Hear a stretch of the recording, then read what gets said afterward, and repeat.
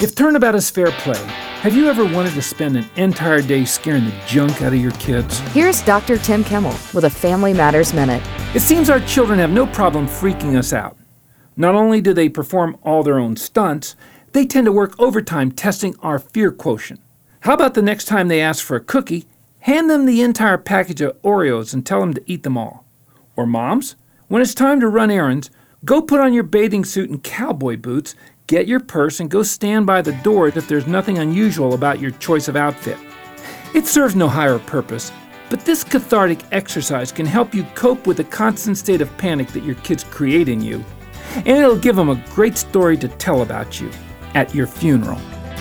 Would you like to find some great ways to talk to your kids at the dinner table? Family Matters has a great resource called Dinner Dialogue that will help.